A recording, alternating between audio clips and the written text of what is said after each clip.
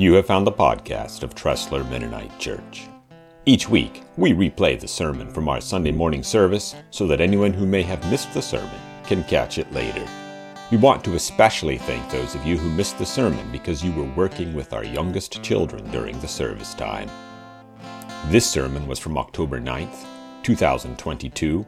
The text was Hebrews chapter 1, verses 1 through 4.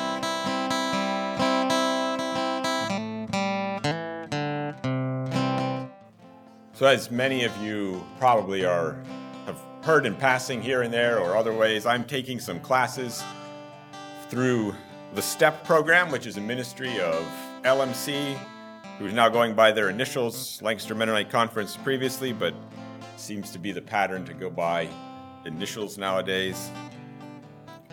Maybe I started that when I started signing all of my daughter's stuff with my initials because it took too long to sign all those hundreds of papers with my whole name. But anyway, the idea here is that as part of the classes that I'm taking, how I start this over again? Sorry about that. The classes that LMC offers through the STEP program are probably applicable to pretty much anybody who would be there from a Christian perspective. And yet, because LMC is an Anabaptist organization, there is this effort to try to focus on what they call some Anabaptist distinctives of how might we as a group of Anabaptists view this just a little bit different, or what might we emphasize that somebody else might not. And so there's this effort to try to present and to teach and to train people from a broad background, but to also try to encourage people to continue to see what about the Anabaptist perspective is important and relevant and really helpful as we follow and as we serve God. Now, there's not really much that is unique to the Anabaptist perspective. In fact, pretty generally, if you believe something that is utterly unique within the Christian faith, that's a warning sign. There's a lot of people out there in the world, and if nobody agrees with you, you better go back and read Scripture again. So what they emphasize as Anabaptist distinctives are not unique, but there's something that other groups of Christians, other denominations might not emphasize in the same way or practice slightly differently. An example of this, of course, would be the Anabaptist practice of believers' baptism. Certainly not unique to Anabaptists, but it is something that we would stress, that we would emphasize, and many Christian groups would baptize infants instead. So there is something about that is a little bit different or distinct for us. And one that they brought out that took me a little while to quite figure out what they were trying to say was the Anabaptist belief on the Christ-centered view of Scripture. And I found myself sort of thinking about this. The confession of faith that they referred to sort of help us understand this says, because Jesus Christ is the Word become flesh, Scripture as a whole has its center and fulfillment on Him. And I initially thought was, well, why is this somehow presented as a distinctive thing of the Anabaptist perspective? Isn't this Christian universal? But as I've begun to try to think about it and try to listen to what they were saying and to think about what I've read from other perspectives, I'm starting maybe to begin to understand how our perspective as Anabaptists is centered on Jesus in a really powerful way. And I thought maybe you can kind of get a picture of what I'm trying to say if you think about another Anabaptist distinctive, which is the commitment to nonviolence. So when somebody approaches us with some sort of a threat of violence or other kind of problem, the human reaction is going to want to have fear or some sort of self-preservation. If it's in a national perspective, there's an element of patriotism that can arise, and we want to respond in a certain way. And many Christians look at Scripture and they see lots of passages in the Old Testament about governmental justice through efforts of violence. But then we see teachings in the New Testament about loving enemies, and it all becomes complicated, and Christians go in many different directions. But from an Anabaptist perspective, we say, wait a minute, we are followers of Jesus. In a time of confusion and uncertainty, what can we see from the life and the teachings of Jesus to try to bring clarity to this area of scriptural interpretation. And so we see somebody in Jesus who loved even the people who killed him, who actually died so that the people who crucified him could have the opportunity to be saved and to live forever. He rebuked his followers who tried to defend him. He healed the one who was damaged as a result of that defense. And so from the Christ-centered scriptural interpretation, we say, well, a lot of Christians come at this at different angles, but I'm a follower of Jesus. So when I'm looking for clarity, what does he say? What does he teach? And this sermon is not about that per se. It's about Jesus and the way that the Christian faith is centered on Jesus. But as I was trying to read in Hebrews, verses 1 to 4 of chapter 1, when we get there, I kept coming back to this idea that the book of Hebrews is centered on Jesus. And then running through my mind were my classes about the way that the Anabaptist perspective sort of emphasizes the centrality of Jesus to our understanding of what it means to interpret Scripture and to read and follow Scripture. And so I liked the way they merged together because we're going to be starting this book of Hebrews. We're going to go through it, and you're going to find that it is so often centered on Jesus. We're going to read passages about how Jesus is greater than the angels. We're going to read about how Jesus is greater than Moses. The author talks about how Jesus is higher than the highest of the high priests. We'll read about how Jesus is the final and greatest sacrifice over and over as we go through Hebrews. The idea is that Jesus is the center. And that's not revolutionary. In some ways, that should be the theme every single Sunday, probably at every church. And yet, somehow the book of Hebrews emphasizes this in a particularly special way. And that resonated with those same classes and conversations I've had about how, as Anabaptists, we try to keep Jesus as the center of everything about how we understand what it means to be a Christian. So that helped, hopefully, at least for me, that really encouraged me to look at Hebrews and enjoy it. And so we're going to start into it. But first, you might be asking, why Hebrews? We just finished 1 Timothy as our series. Why not 2 Timothy? Why Hebrews? Well, I mean, you could do whatever you wanted, I guess. But some time ago, we set out with the goal of trying to cover most, at least, of the New Testament letters. I've been trying to figure out how to skip Revelation. Maybe Jerry will just take all of it and I'll do something different, or we'll get Nathan, somebody. But anyway, we're going to go through most of the New Testament letters, at least. They're all scripture. They're all important. We want to cover all of that. But how do you do that in a way that might make some sense as a pattern? Well, a while ago, Mark Kane had given us, Jerry, Joel, and I, a book called The Untold Story of the New Testament Church. And it's a book that tries to put the New Testament letters kind of in a historical setting, with Acts as sort of the background of the life of the church as it developed and spread, and then the letters that got written to various congregations as a result of the work, and tries to put it all together. It's in some ways, a fairly short book, a fairly easy read. I recommend it. It does have the author tends to be extremely confident that he is exactly right. I think it's definitely worth reading, but maybe approach it with slightly less confidence than the author has. But I do really like the way that it tries to give the background and the context of each of these letters, the way that they flowed and interacted with one another, and the way they fit into the historical setting in that situation. And since that author was kind of doing the same kind of thing that we had talked about, we've chosen to follow his order, his chronology of the way these books or letters were written. And his guess, well, he's dead sure, it seems, that Hebrews was written in 64. And so that comes after 1 Timothy, before 2 Timothy or Titus or the letters by Peter or John.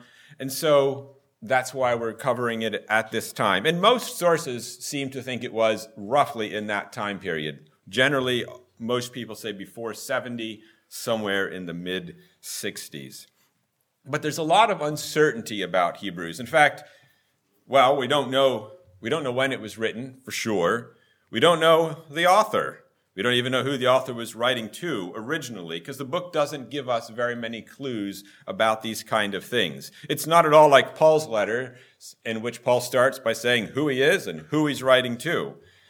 Although that said, one of the most common guesses you'll hear about who wrote Hebrews is Paul. There's things about it that sound a lot like Paul, but then again, there's some things that don't. Some of the very early Christians, when they were writing about some of these letters and other references that we have, refer to this as if it was written by Paul, but some of them attribute it to somebody else or simply say they don't know. I tend to turn to the Bible Knowledge Commentary as a good starting point when I'm trying to answer these questions of who wrote it and why. They seem to lean towards Barnabas, but they mostly emphasize uncertainty. So this kind of exists. You can study and read. We don't know who wrote it, don't know exactly when, and we don't even know quite who he was specifically targeting. The author clearly assumes that the people reading Hebrews knew the Old Testament extremely well, probably better than any of us in this room know it. In fact, if you don't know the Old Testament well, it's probably going to go right over your head how often the author of Hebrews is referring to Old Testament passages. Fortunately, a lot of our modern English translations have cross-references and chain links in there. Even just the basic NLT, like is in the Pew, will have a lot of footnotes. So if your Bible, your printed version or digital or whatever you read, if it doesn't have that, get another one, at least for this study, because Hebrews makes tremendous reference to the Old Testament and just in the flow of how it goes, and you want to be able to follow that. So we assume that he was writing to Jewish people, or Christians, but from a Jewish background, because they knew the Jewish scriptures very, very well. But beyond that inference from the context and the situation, we don't really know the details. So we don't know the date, the author, the original audience, but we know it's about Jesus. Over and over and over, the author is turning the focus toward Jesus. So, if you want one theme or summary of the book to keep in your mind as you prepare for this series, remember that it's all about Jesus. But now on to our 4 verses for today. These 4 verses sort of introduce, they're a bit of a prelude to the whole thing, and they keep the emphasis on Jesus and show us exactly where this book is going. Hebrews 1:1, long ago, God spoke many times and in many ways to our ancestors through the prophets. So for a long time, God had spoken through his prophets. So some of the times people received verbal messages through the prophets, but as those prophets wrote down a lot of their messages, that's much of what accumulated as the Old Testament, what was the Jewish scriptures. So this is what the very first Christians had.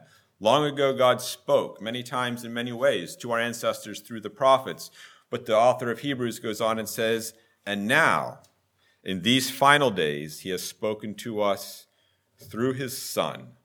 So I don't think the author is trying to diminish the importance of any of what came before, but he's trying to say there's something more that has come, and it's coming from the Son. It somehow has some preeminence,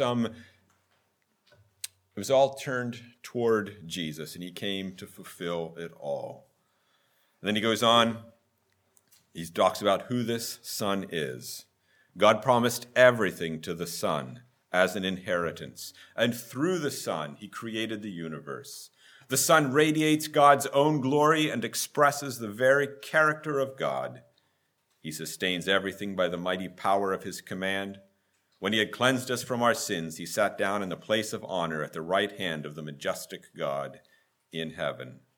So it's all about Jesus. I'm pretty sure I don't need to try to convince you or to explain to you that the Son mentioned here is Jesus. You can keep reading in Hebrews if you want to see how the author develops that. But this is about Jesus. There's a lot here in just a few sentences in English. But I had 5 things that stood out to me. 5 things here that the author mentions that I think we know it all. It's just review, and yet it's the sort of thing that we should review regularly. The glory, the majesty, the might of Jesus as the center of our Christian faith. First, Jesus is the creator of all things. I suspect most of the time if you asked a Christian, well, where did this world come from? You'll get an answer something like, God made it, which is true. And yet the New Testament emphasizes something that wasn't really emphasized or apparent in the Old Testament. Creation was through Jesus, the Son. In John chapter 1, John writes, God created everything through him, and nothing was created except through him, to him being Jesus. Paul says something similar in Colossians chapter 1 that I read to open this service. For through him God created everything in the heavenly realms and on earth. He made the things we see and the things we can't see. So exactly how this works with a triune God, a Father, Son, and Spirit, I don't pretend to understand. But if somebody asks you now, well, who created everything? I think a New Testament answer is to say Jesus, or it came through Jesus, is some of the wording. But number two, Jesus sustains all things. Those writers who were turning the focus towards Jesus as creator never stopped there. Just like in Hebrews, those other passages also refer to Jesus sustaining creation, often by his word. Exactly what this means, again, I don't know everything, but it was important to these New Testament writers to emphasize not just the creative role, but also the sustaining role. So we should continue to emphasize that as well. The third point, Jesus exactly reveals God to us. And I think this one's really neat. Paul says much the same things in Colossians. And it says, Christ is the visible image of the invisible God. So no one can ever see God per se, and yet people could see Jesus. He was God made visible. But one of the things that the New Testament writers seem to be trying to say is that this wasn't some kind of an incomplete situation, a kind of a glimpse or a peek at God. The New American Standard does our Hebrews verses saying he is the exact representation of his nature. Or John 14, verse 9, Jesus is speaking to Philip, and Jesus says, anyone who has seen me has seen the Father. So this, I think, is a little bit of what it means to have a Christ-centered view of Scripture, of Christianity. See, there are going to be times when things don't make sense. At least to me, a lot of times things don't make sense. I become uncertain about something. But if I know from Scripture that Jesus is the exact representation of God's nature, the very image of the invisible God, if I know that to see Jesus is indeed to see the Father, like he told Philip, then Jesus' life, Jesus' teaching, his example will bring clarity to me when I reach a place of uncertainty and I'm just not sure what to do or what to think, because Jesus is the center. Fourth thing, Jesus cleansed us. This is going to be dealt with more fully later on in this letter of Hebrews, but it is fundamental to our understanding of Jesus. Our righteousness before God is not because of something we did. It's only because of Jesus. He cleansed us. And yet there's another angle to that. If you are a follower of Jesus, then he has cleansed you. You are ready to stand before God because he has cleansed you. So emphasize Jesus as the agent. He did it. Or you can emphasize the cleansed part. We have been made clean. And Jesus is now seated at the right hand of God. And this too is discussed further as we go through Hebrews, but I think it's pretty critical. It does have one aspect of emphasizing the resurrection. When Jesus died, he didn't stay dead. He rose, he ascended. But I think it's also crucial to understanding our relationship with God. The one who cleansed us is now seated in heaven. I like to have a picture in my mind, and in my picture, I can kind of see myself approaching the throne. And when I do, I feel completely unworthy, and in some ways, rightly so. And yet, in that sort of mental image, I see Jesus speaking up and saying, oh, here's Jeremy, and I cleaned him, and that's why he can be here in the presence of God. Now, again, you can ask questions of Father, Son, and Spirit. How do three become one? How does God sit beside himself? And I don't answer those kinds of questions because I don't know how to explain it. It feels to me like Scripture gives us pictures to teach us the truths that we need to know, and exactly how it works, maybe our minds are not quite able to fully comprehend. But we know the Son is not dead. He is risen in heaven, representing us, having first created us, sustained us, and cleansed us. And it's all about Jesus. One more verse in our passage for today. It's, depending how you read it, it's either the end of this opening section or maybe the start of the rest of chapter 1. But it says, this shows us that the Son is far greater than the angels, just as the name God gave him is greater than their names. So there are other spiritual beings out there, and sometimes people might be tempted to be distracted by that. But the author of Hebrews wants it to be absolutely clear that Jesus is so much greater. Don't ever lose the focus on Jesus. So we're starting this book of Hebrews. We're going to continue it for a while. There'll probably be breaks around Christmas and at other times. But this will be where we're at for a while. And as you're preparing for that, if one thing sticks in your mind, remember that Hebrews is all about Jesus, because being a Christian is all about Jesus. Extremely basic, but extremely foundational. It's a really good book, I think, for those who have a Christ-centered view of Scripture and the Christian faith.